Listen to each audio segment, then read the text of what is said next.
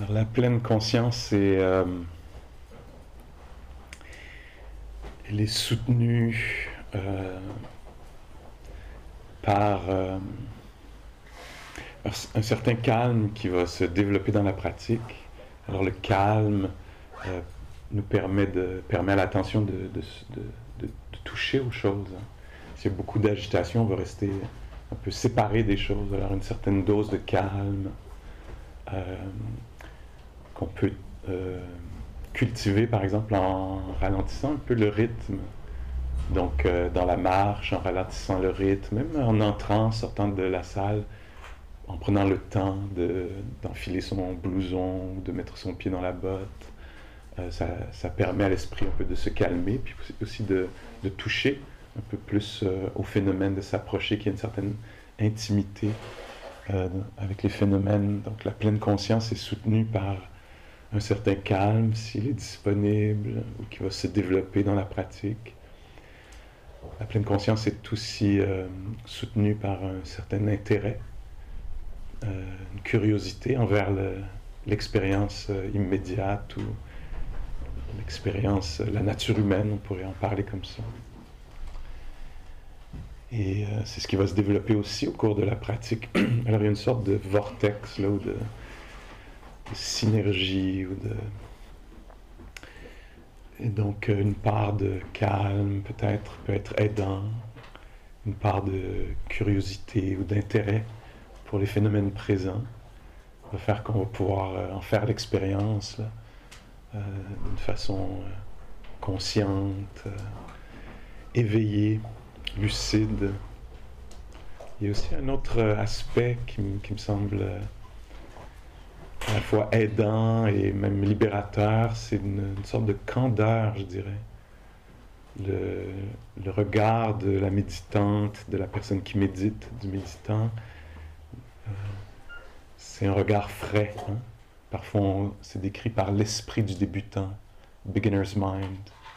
Alors, au moment de s'asseoir, par exemple, que ce soit encore une fois sur une chaise, ou un banc, ou un coussin, au moment de s'asseoir, il y a cette sorte de fraîcheur dans le regard, comme si on ne s'était jamais assis avant, comme si on n'avait jamais pratiqué la méditation avant, comme si on n'avait jamais été vivant avant.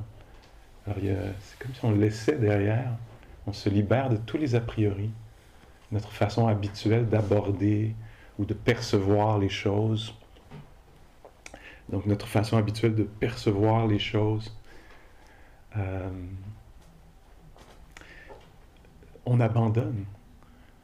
Ou peut-être c'est un peu ce qu'on apprend à faire. Donc, c'est pour ça qu'on appelle ça une pratique. Hein.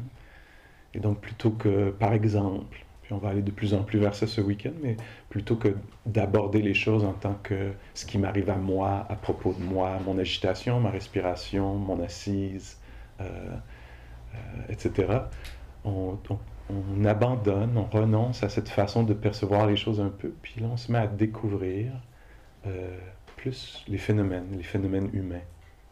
Voyez-vous ce petit léger, très léger et grand en même temps, changement de perception. Donc ça pourrait, là, ce qui se passe ici, être à propos de Pascal, mais on ouvre un petit peu plus large le champ des perceptions, on pourrait dire, et tout à coup c'est, tiens, découvrons ce que c'est que d'être un être humain, un samedi matin à 11h22, dans ce lieu ici, Et donc voilà, entière découvre ce que c'est que la nature humaine, la nature d'être sensible, la nature d'être respirant. C'est quelque chose qui est partagé par les autres, ceux qui étaient, ceux qui seront. Et donc il y a une sorte de fraîcheur dans le regard, c'est pas juste oui c'est moi, je suis assis, je sais exactement. On n'est pas blasé, hein. Il y a cette valeur ajoutée là, qui peut être libératrice immédiatement. Là, ça peut libérer là, une sorte de carcan, de façon habituelle de vivre. Puis aussi, c'est ce qui va mener vers une compréhension plus profonde des choses.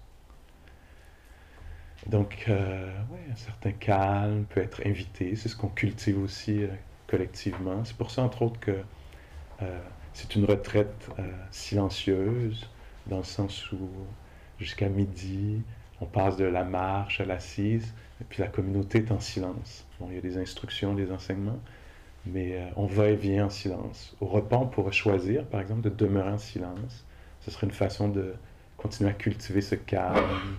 Euh, Puis dans l'après-midi, de 14h jusqu'à 17h, on se dit, tiens, pendant ce temps-là, la communauté, on est en silence. Ça va favoriser le contact avec les phénomènes. On va pouvoir abandonner un peu l'aspect social des choses, même si ça demeure vivant, mais plus aller voir à l'intérieur, dans le corps, dans l'esprit. Donc un mélange de calme, puis de quelque chose de vivant, vivace. Hein? Alors, si on était juste dans le calme, on tomberait endormi. Mais nous, c'est pas ce qu'on veut. On veut un mélange d'un certain calme, de quelque chose d'éveillé, d'intéressé par l'expérience humaine, pendant qu'elle a lieu. Hein. Cette attention-là qui se raffine avec les heures, les minutes, les heures, ou les années, ou les décennies, ouais, on le clarifie aussi ce que c'est. C'est quelque chose qui est... Encore une fois, là, je finis avec ça, ça plonge en dessous des a priori. Donc moi, je peux parler de la nature dynamique des choses, puis on peut se dire, ouais, je sais très bien que les choses sont dynamiques, un pas, c'est un pas, on entend, ouais, je sais très bien que les choses sont dynamiques, mais on parle pas à ce niveau-là. On s'invite à aller vivre cette expérience-là en conscience, juste pour voir s'il y aurait peut-être des nuances à ajouter, peut-être qu'on n'a pas vu jusqu'au bout du chemin, peut-être qu'on n'a pas tout vu. Alors on plonge en dessous de ce qui est réglé. Ah ouais, je sais très bien que les choses sont dynamiques. Non, ne le sachons pas. Allons voir. Hein. Ok? Alors on joue un petit peu avec ça encore une fois.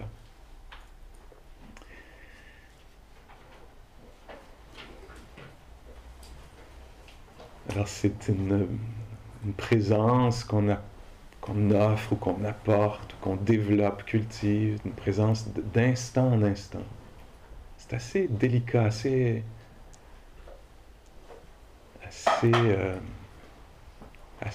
exigeant, on pourrait presque dire, ou engageant. On ne peut pas pousser là-dessus, on ne peut pas forcer ça, c'est très délicat, l'entrée dans la stabilisation de cette présence accrue. Alors, allons voir qu'est-ce que ça peut dire pour nous en ce moment.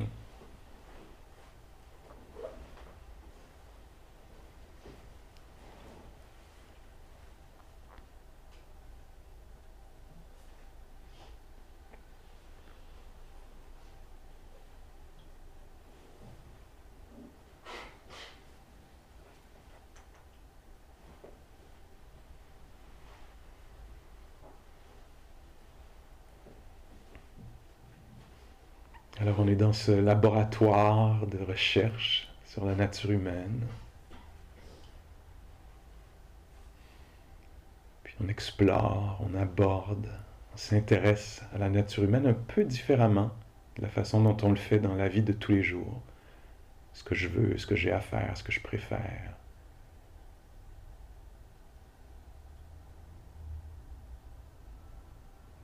On s'intéresse au phénomène présent.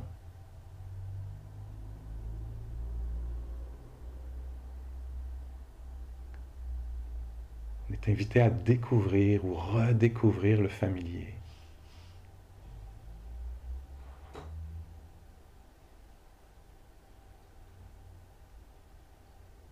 Qui est couvert, caché par notre attention superficielle, nos a priori. Alors on découvre le familier, ce que c'est que d'être assis, assise.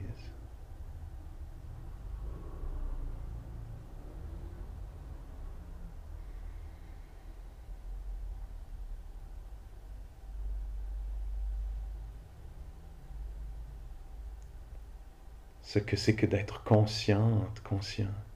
Ce que c'est que d'être touché par les choses, les phénomènes visuels, auditifs,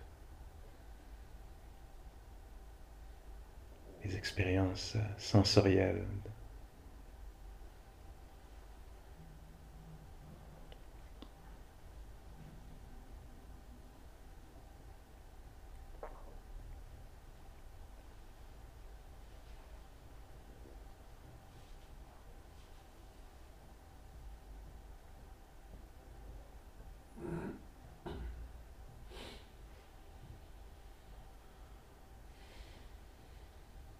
On découvre pendant que ça a lieu en temps réel ce que c'est que d'avoir des sens,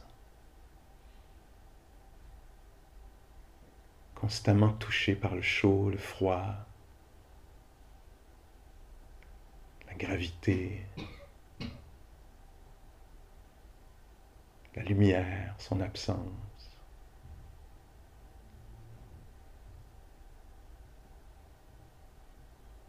Les vibrations sonores.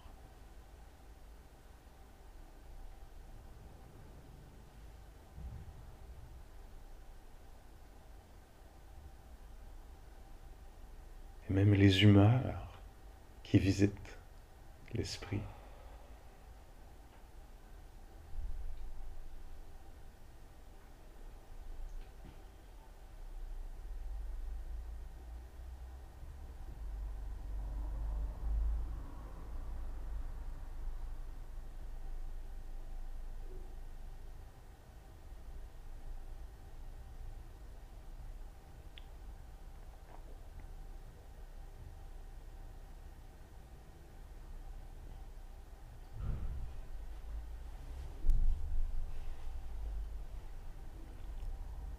On redécouvre les fondements de l'expérience humaine.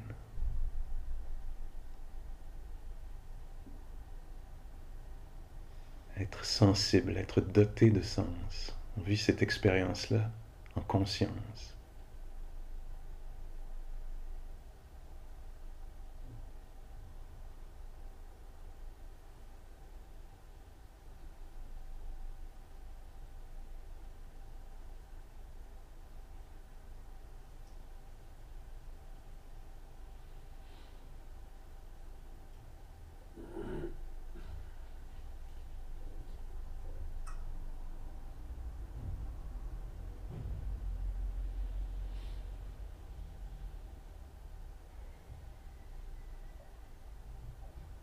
On découvre peut-être cette tendance à se raconter, à décrire.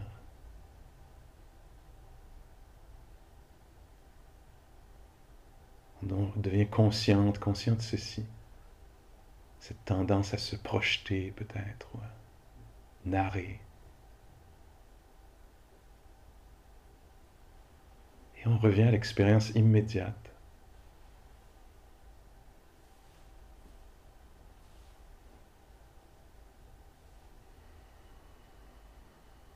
D'être sensible en ce moment. Ça a lieu en ce moment.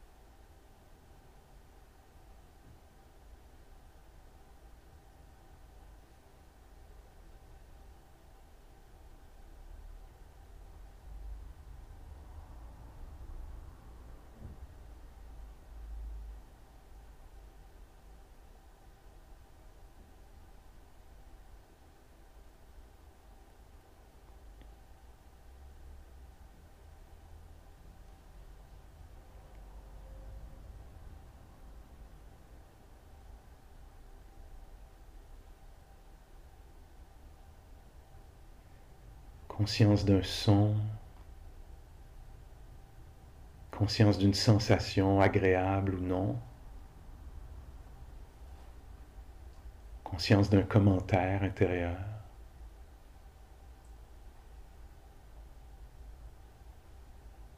conscience du souffle,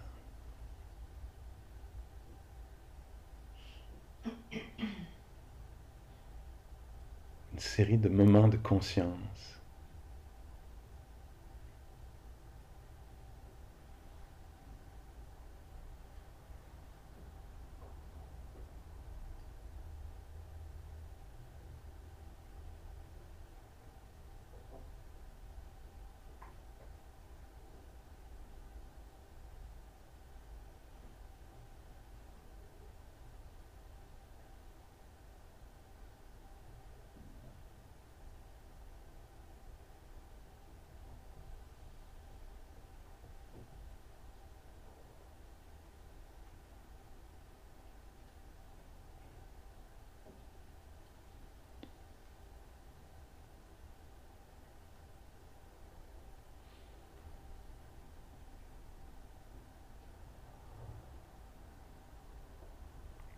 Un moment de joie peut-être est connu, un moment d'irritation, de honte,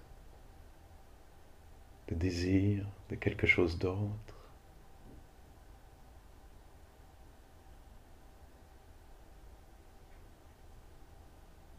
Un moment d'attention.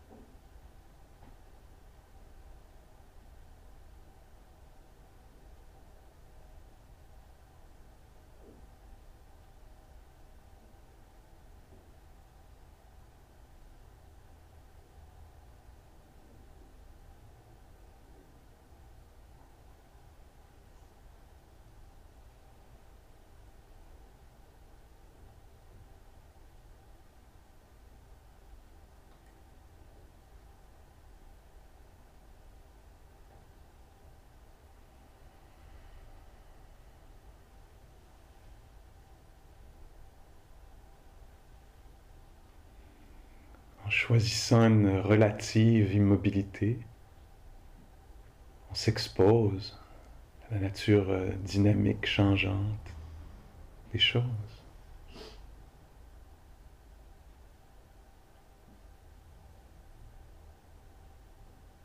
Le corps vivant, sensible.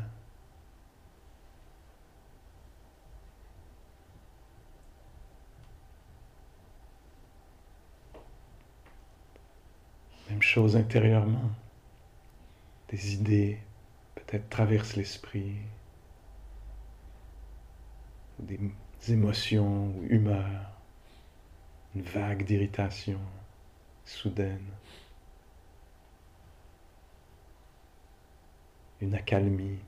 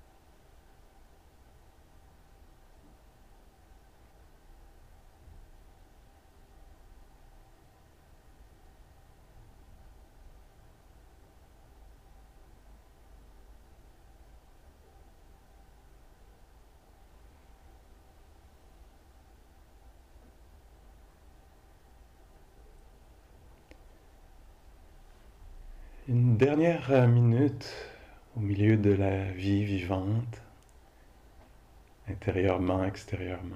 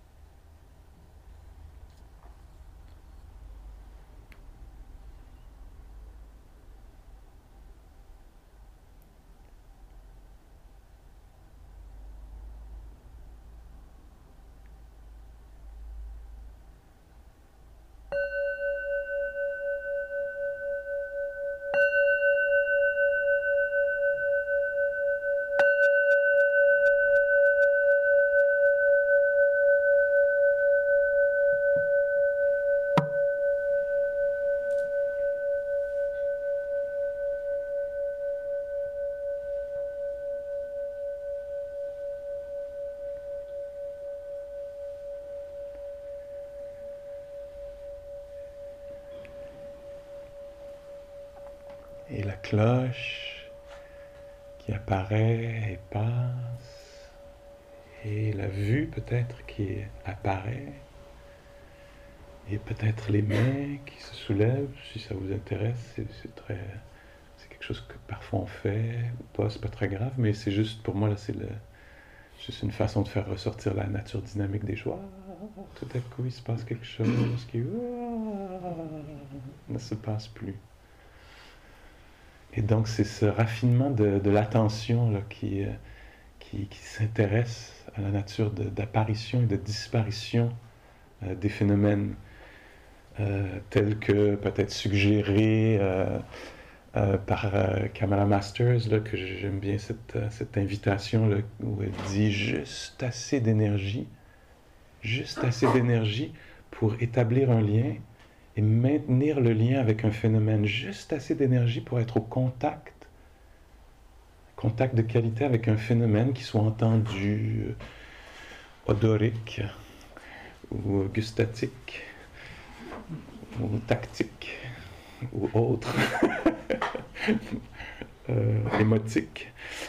Et donc juste assez d'énergie pour établir un lien et maintenir un lien avec un phénomène sans s'y accrocher, comme on s'accroche aux choses qu'on aime ou qu'on déteste ou qu'on craint, avec nos opinions, avec nos espoirs. Non, ça, c'est très délicat, hein, la pleine conscience. Juste assez d'énergie pour toucher, être en lien, être au contact demeurer au contact d'un phénomène pour pouvoir pour le voir apparaître et se transformer, devenir autre chose, disparaître, amplifier, diminuer. Alors c'est très très très délicat, juste assez d'attention, pas pour saisir quelque chose avec « à moi, pas à moi, je veux pas ». Alors on n'est pas dans ces eaux-là, nous. Nous, on est tellement subtils. On est incroyablement raffinés. Bon, ça prend un peu de boulot, là, parce qu'on arrive avec nos opinions, nos attentes, etc. Mais très doucement, on trouve notre chemin là-dedans. Comment juste être au contact de quelque chose, un son qui apparaît, un moment d'irritation. Ah oui, irritation, apparition, de l'irritation, de l'impatience. Passer. Ou quoi que ce soit d'autre. Une opinion, justement, ou une opinion très bien. C'est pas tellement l'opinion, ma fascination pour mon opinion, et j'ai donc raison, etc. Mais juste, une opinion. C'est formé, il y a une formation mentale. Opinion. Moi, c'est pas comme ça que j'enseignerais le truc. L'opinion se forme. Magnifique, magnifique, très bien, excellent. Pas besoin de pas avoir d'opinion, c'est juste une formation, tout à coup. Puis voyons voir vers quoi ça mène. Ça mène vers avoir raison. J'adore, je me sens tellement bien en ce moment. J'ai raison, il a tort. Waouh, plaisir. Juste assez d'attention pour voir, waouh, visité par le plaisir d'avoir raison. Si c'est ça, ou autre chose. Et donc, mais ça prend une attention soutenue, hein, parce que sinon, quoi, on fait juste mettre les bottes, on sort dehors, on marche un peu, on revient, il s'est rien passé, ça marche pas ce truc. Hein? Alors là, on n'est pas dans la pleine conscience. La pleine conscience, c'est autre chose. Il y a encore une fois, cette attention qui est généreuse, qui se donne entièrement. Parce que je peux faire le truc, mais en même temps régler le boulot, le reste de ma vie, mes relations, mes projets. Puis là, toute l'attention n'est pas donnée. Hein? Alors, il n'y aura pas cette découverte, cette intimité. C'est très, très délicat ce qu'on fait. Est-ce qu'il y a un petit peu de temps pour des questions sur la pratique? Bien entendu, il y a toutes sortes de façons de pratiquer. Hein. Alors moi, je nous amène vers une des portes vers la sagesse. Il peut y en avoir d'autres. Alors débattez pas trop longtemps. Là. Non, mais moi, dans telle lignée, on fait comme ça. Ben oui, vous avez absolument raison. C'est probablement mieux, mais il y a aussi d'autres façons de procéder. Alors en voici une. Est-ce qu'il y a des clarifications à apporter là-dessus? Quelque chose que vous voudriez nommer?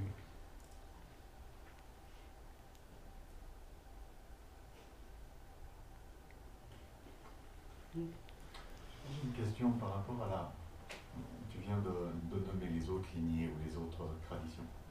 Donc c'est pas pour faire un débat du tout. C'est la propension du cœur. C'est-à-dire comment est-ce que le dynamisme du cœur il peut nous aider dans cette mise en intimité avec l'expérience. Oui, comment te... Tu peux répéter la question? Ah oui, oui.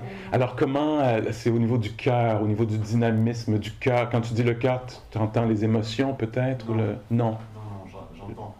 Si on Pas se le... réfère au contexte, c'est la notion de bodhicitta, mais peu importe, c'est la notion de comment est-ce que le faire dans une dimension de partage peut-être plutôt. Est-ce que le fait de vouloir partager quelque chose de la sagesse ou de cette qualité de sensibilité dont tu parles, ça peut nous donner de l'énergie pour avoir juste assez d'énergie pour se mettre en lien avec l'envie d'avoir raison, par exemple. Oui, je suis pas sûr que je te suis exactement, mais je vais tenter. Peut-être qu'on parle d'une traduction à une autre, puis que... Donc, ce que je dirais sur ce que tu apportes, je dirais, donc cette qualité de présence accrue, que j'appelle de pleine conscience à ce qui se passe, surtout si on le fait justement, si on sort à propos de moi, mais qu'on ouvre vers la nature humaine, par exemple. Alors voici ce que c'est, par exemple, si j'ai mal, par exemple, j'ai mal au corps. Ah, voici ce que c'est que d'avoir mal à telle région du corps. C'est une expérience humaine. Ou si j'ai mal au cœur parce que je suis au milieu d'un conflit qui me prend la tête, tout ça, donc je suis assis ici, puis tout à coup, au lieu d'être moi et cette personne, ce serait « Waouh, c'est dur d'être un être humain quand on est en conflit. » Alors une version un peu plus large de l'humanité, une exploration de la nature humaine, par exemple, ou la respiration, les êtres respirent, tout ça. Alors ça, pour moi, ça peut ouvrir vers ce que moi j'appellerais le cœur, qui serait la compassion, et là, c'est ce que j'essaie de favoriser ici, c'est est-ce qu'on peut s'asseoir ici puis découvrir ce que c'est que d'être sensible. Sensible. Alors, on fait juste utiliser les expériences locales, c'est-à-dire que quelqu'un est sur une chaise, l'autre sur un coussin, etc. Puis, il y a de la sensibilité. Pour quelqu'un, c'est un petit peu trop froid. Pour quelqu'un, il y a un petit peu trop de bruit. Pour quelqu'un d'autre. Et là, on découvre la sensibilité d'un être humain, que l'être humain est constamment touché par les choses vues, entendues, senties, goûtées, les émotions qu'il visite. Et ça peut amener vers une sorte de compassion ou une joie. Ah, qu'est-ce que c'est mystérieux d'être, qu'il y ait de la conscience, qu'on soit touché par des choses vues, entendues. Donc ça peut amener vers une certaine joie, émerveillement, en anglais, aime ça. Ah, qu'est-ce que c'est étrange. Alors que moi, j'étais pris dans je veux ça, est-ce que je vais avoir ça, tout ça. Et là, je m'arrête un moment, puis je découvre, constamment touché par des idées, des choses entendues. C'est ça l'expérience humaine, constamment touché. Alors pour moi, là-dedans, il y a comment me mettre en lien, par exemple, avec les autres, si j'en parle comme ça. C'est à travers cette sensibilisation, conscientisation de ce que c'est que d'être un être humain. Je m'assois là, je veux seulement être quelques minutes en paix avec le souffle. Mais non, il y a cette histoire qui me titille, il y a un truc qui n'est pas réglé dans ma vie. Et c'est touchant de voir ça. Hein? Je veux juste un moment de paix, mais oups, le sixième sens est ouvert, et donc les remords, les désirs qui viennent cogner un peu. Est-ce que ça vous arrive ici, sur le coussin? Puis là, il y a quelque chose qui peut s'ouvrir, une tendresse, une sagesse. Ah oui, voici. Puis par rapport à la nature passagère, là, sur laquelle j'appuie fortement, je crois, sur la nature passagère des choses, on va voir là, plus tard dans la journée vers quoi ça mène, mais ouais, plutôt que de s'arrêter à chaque chose, ah, ça c'est pas ce que je veux, ça c'est ce que je veux, de remarquer que les choses que je veux ou que je veux pas, qui sont senties dans le corps, ou chez moi ou chez l'autre, ou etc., ont la nature d'apparaître et de disparaître. Waouh, incroyable. Les pensées les plus honteuses, les plus expansives, je sais pas, grandioses, etc., ont la nature de passer. Incroyable. Ouais, l'idée, ce serait qu'il naisse une sorte de compassion qui fasse qu'on veuille prendre soin les uns des autres. Peut-être c'est ça, bodhicitta dans mes mots à moi. Là. Ouais, merci. J'avais vu peut-être une main, mais c'était très... Oui, Ouais. Je voulais juste partager ce qui s'est passé quand je suis sortie. oui. Enfin, quand on est sorti. Et puis, à un moment, enfin, j'étais dans le truc d'être dans ce que je voyais en moi, enfin, voilà, mon petit carré, tout ça, enfin, en rectangle, peu importe. Et puis, je voyais qu'il y avait des gens dans le parc qui étaient intrigués. Et puis, ben, j'étais dans le truc, non, je parle pas. Mais en même temps, je regarde. Puis les gens s'adressent à moi. Ouais, enfin, ils s'interrogent. Une dame toute mignonne, petite dame avec son petit chien, qui me dit ce que vous faites, c'est de la méditation. C'est beau. Puis elle a continué son chemin. C'était juste magique. Oui, hein? Oui. C'est comme ce que j'entends là-dedans, là, pour moi, ce que ça évoque, c'est... Si on ramène dans le domaine public un archétype hein, de la méditation, de la personne qui enquête, c'est comme d'autres valeurs, hein, que d'aller vite à l'épicerie, les trucs, s'occuper de ceci. Là, il y a quelqu'un qui marche lentement, aller-retour, puis on reconnaît, il y a quelque chose qui se passe. C'était par rapport au fait qu'elle voyait beaucoup de gens faire ça. Oui. Donc, il y a d'autres personnes aussi oui. Qui étaient là un peu. Puis, ben, moi, j'ai regardé les gens, donc ils m'ont parlé. Du coup, j'ai répondu le minimum. Ben oui, ça me semble très sage d'avoir fait ça. Oui. Ouais, c'est beau. Ben moi, en tout cas, c'est ça que ça me fait penser, que là, quelqu'un marche, est occupé par ceci, cela, puis tout à coup, oups, il se passe autre chose, il y a une autre sorte de valeur là, d'être. Être. C'est bien que ça existe dans la ville, ça. Ça peut être intriguant, confrontant, inspirant, etc. Merci. Il y a une question en ligne. Oui. Si tu veux inviter Patricia à se démuter, normalement on va l'entendre, je pense. Wow. Patricia, quelle est votre question? Avant. C'est ok. Oui. Donc je reviens en fait à cette notion d'engagement et d'effort pour être au contact des choses. Et bien sûr que je le vis. Et après, j'ai toujours cette définition de la pleine conscience qui est d'être avec les choses telles qu'elles sont sans vouloir que ce soit différent. Et donc ça amène un peu de confusion. Donc à la fois je vis les deux et à la fois je ne sais pas comment expliquer ça à mon cerveau. Enfin bon, c'est mon corps qui le vit, mais voilà, j'ai un peu de confusion avec ça. Oui, peux-tu me dire quels sont les deux? Tu dis je suis avec les deux, moi j'ai besoin de comprendre un peu mieux quels sont les deux. C'est quoi les deux encore? Alors les deux, c'est être avec les choses telles qu'elles sont. Oui. Par exemple, l'esprit est agité, j'ai mal au dos, je suis avec, et je vois de quelle manière justement ça apparaît, ça disparaît. Et à la fois cette notion d'effort et d'engagement, oui. Pour justement demeurer au contact de ce qui est. Oui, et oui. Il y a quand même une notion d'effort, d'engagement, de faire quelque chose. Oui. Alors que la pleine conscience, c'est être avec. Oui. C'est ça, sur le chemin spirituel, entre autres, ce qui me paraît, c'est que on devient un peu plus flexible avec le temps au paradoxe. Parce que pour moi, j'entends ça, puis pour moi, ça se marie assez bien, tu sais.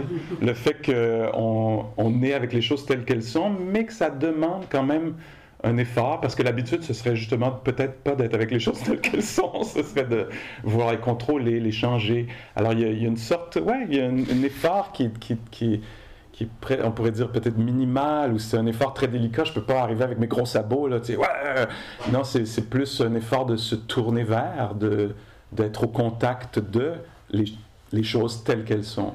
Hein? Alors moi, je veux être avec les choses telles qu'elles sont, ça me demande peut-être pas pour toi, Patricia, mais pour moi, ça me demande peut-être un léger effort d'abord me rappeler une intention, je veux être au contact des choses telles qu'elles sont. J'ai l'habitude de les manipuler, d'avoir une opinion sur elles, etc. Puis là, je veux juste être au contact des choses telles qu'elles sont. Donc, une intention, déjà, ça s'apparente à une sorte un sens, une direction, il y a un effort incroyablement léger. Là, c'est juste d'émettre une intention, hein, c'est très très léger. Puis après ça, comment avoir juste assez d'énergie, comme le dit Kamala Masters, hein, donc c'est pas un effort, c'est juste assez d'énergie pour être au contact des choses et demeurer au contact des choses telles qu'elles sont. Le tel qu'elles sont, on peut déplier ça, là. Ça a l'air presque de rien, comme ça, les choses telles qu'elles sont, voilà, c'est comme ça. Mais telles qu'elles sont, ça veut dire en dessous de mes a priori, de mes idées préconçues, par exemple, en termes du terme de s'affranchir ou franchir les frontières du jeu, être les choses telles qu'elles sont. Ah oui, il est midi déjà, alors on va peut-être être sauvé par la cloche. Mais être les choses telles qu'elles sont, notre façon habituelle à nous d'aborder les choses, c'est pas avec les choses telles qu'elles sont. C'est pas notre façon habituelle, parce que nous, on ajoute, on fabrique quelque chose qui est très naturel, très répandu, même culturel, familial, etc. Mais on ajoute quelque chose. C'est pas les choses telles qu'elles sont. Pour nous, d'habitude, c'est ma respiration. Ma respiration, c'est pas les choses telles qu'elles sont. Il y a un ajout, il y a une construction de « à moi ». Je vis cette expérience, elle est à moi. Ça, c'est une conception, c'est une construction, c'est une formation, c'est une façon de concevoir les choses et après de les percevoir, de les projeter, de les ressentir, de les vivre. Mais ça, c'est pas les choses telles qu'elles sont. Et c'est pour ça que cette expression-là est si puissante dans la psychologie bouddhiste ou les enseignements bouddhistes. C'est être avec les choses telles qu'elles sont, ça veut dire je le dis en québécois, là, un méchant nettoyage, un grand nettoyage. Parce que pour moi, être les choses telles qu'elles sont, c'est « Ah, ben là, je suis en colère, donc je suis en colère. » Ah non, non, c'est beaucoup plus subtil que ça. Les choses telles qu'elles sont, c'est « Il y a la colère. La colère est présente. » Le « je » est une chose ajoutée. De quoi tu parles? Et donc, c'est vrai que ça demande un effort, hein, pour plonger en dehors des idées construites. Ça demande un effort, et il doit être, il est souvent décrit comme une sorte de continuité. C'est un effort sur quelques décennies. Vie. On est dans un autre rapport au temps, là, peut-être. Mais donc, ça prend une attention curieuse, soutenue, qui fait qu'à un moment, on va pouvoir aller questionner cette histoire-là du jeu. Sinon, ça a l'air d'une aberration, là. Mais donc, ça va loin, hein, cette affaire-là, d'être avec les choses telles qu'elles sont. C'est pas juste « Ah, ben là, c'est comme ça, c'est comme ça. » Non, parce qu'il y a une construction par-dessus. C'est sûr que je construis, je conçois le monde d'une certaine façon. Et je pense que c'est juste les choses telles qu'elles sont. Ouais, c'est moi qui respire, c'est moi qui pense. Ça, c'est pas les choses telles qu'elles sont. Honey pie. Ça, c'est un peu construit. Et c'est très naturel qu'on ait construit le monde comme ça. Mais ça vient avec la peur de la mort, par exemple. Ne serait-ce que ça vient avec le sentiment de séparation, ça vient avec la confusion, que les choses sont telles qu'elles sont. C'est comme ça. Et non, en fait, ça, il y a eu toute une construction culturelle, familiale, sociale, conditionnée. Puis nous, ici, on fait ce travail incroyable d'aller voir, attends, est-ce que c'est vraiment tel que c'est moi qui décide de me lever, ou de penser ceci, ou de faire ce geste? Peut-être pas. Peut-être que je nomme une affaire, là, parmi les millions d'affaires. Peut-être que c'est un peu genré, ce mouvement de mon esprit, ou ce geste, ou cette habitude. Je dis ça comme ça, je ne veux pas sortir de la neutralité suisse. Mais c'est possible que quelque chose ne soit pas juste tel que c'est. Peut-être que cette chose-là est construite. Alors, c'est ça. Peut-être que je suis allé un peu plus loin que ce que tu soulevais comme question, ou dans une autre direction, mais en tout cas, c'est ce qui me vient. Merci d'avoir amené ça, là, ce jeu de effort, non-effort, être avec les choses telles qu'elles sont, puis les laisser révéler véritablement ce qu'elles sont. Elles ne sont pas comme elles nous apparaissent, en tout cas. C'est ce que les enseignements semblent nous dire. Qu'il y a un jeu de mirage. Et là, je suis vraiment sauvé par la cloche, puisqu'il est 12h05. Et c'est bien de garder la question, le commentaire vivant en soi, puis voir comment ça se déploie, puis peut-être ça sera encore vivant, hein, tout à l'heure. OK? Merci. C'est drôle, hein, quand même, de tout à coup une voix apparaît, puis tout à coup on est ensemble. Hein. Avant, il y avait deux groupes, là, tout à coup, on est ensemble. En tout cas, c'est juste des apparitions, là, comment ça m'apparaît à moi. Mais...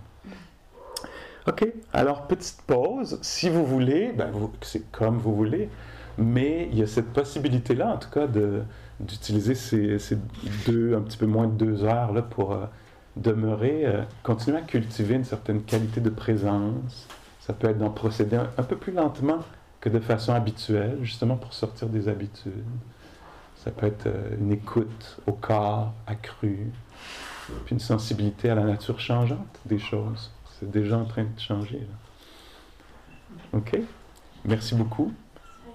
Bon appétit. Est-ce que je peux vous demander qui a envie de rester? Pas les 2 heures, mais qui a envie de rester ici? Il y a peut-être des gens qui veulent rester la première heure, les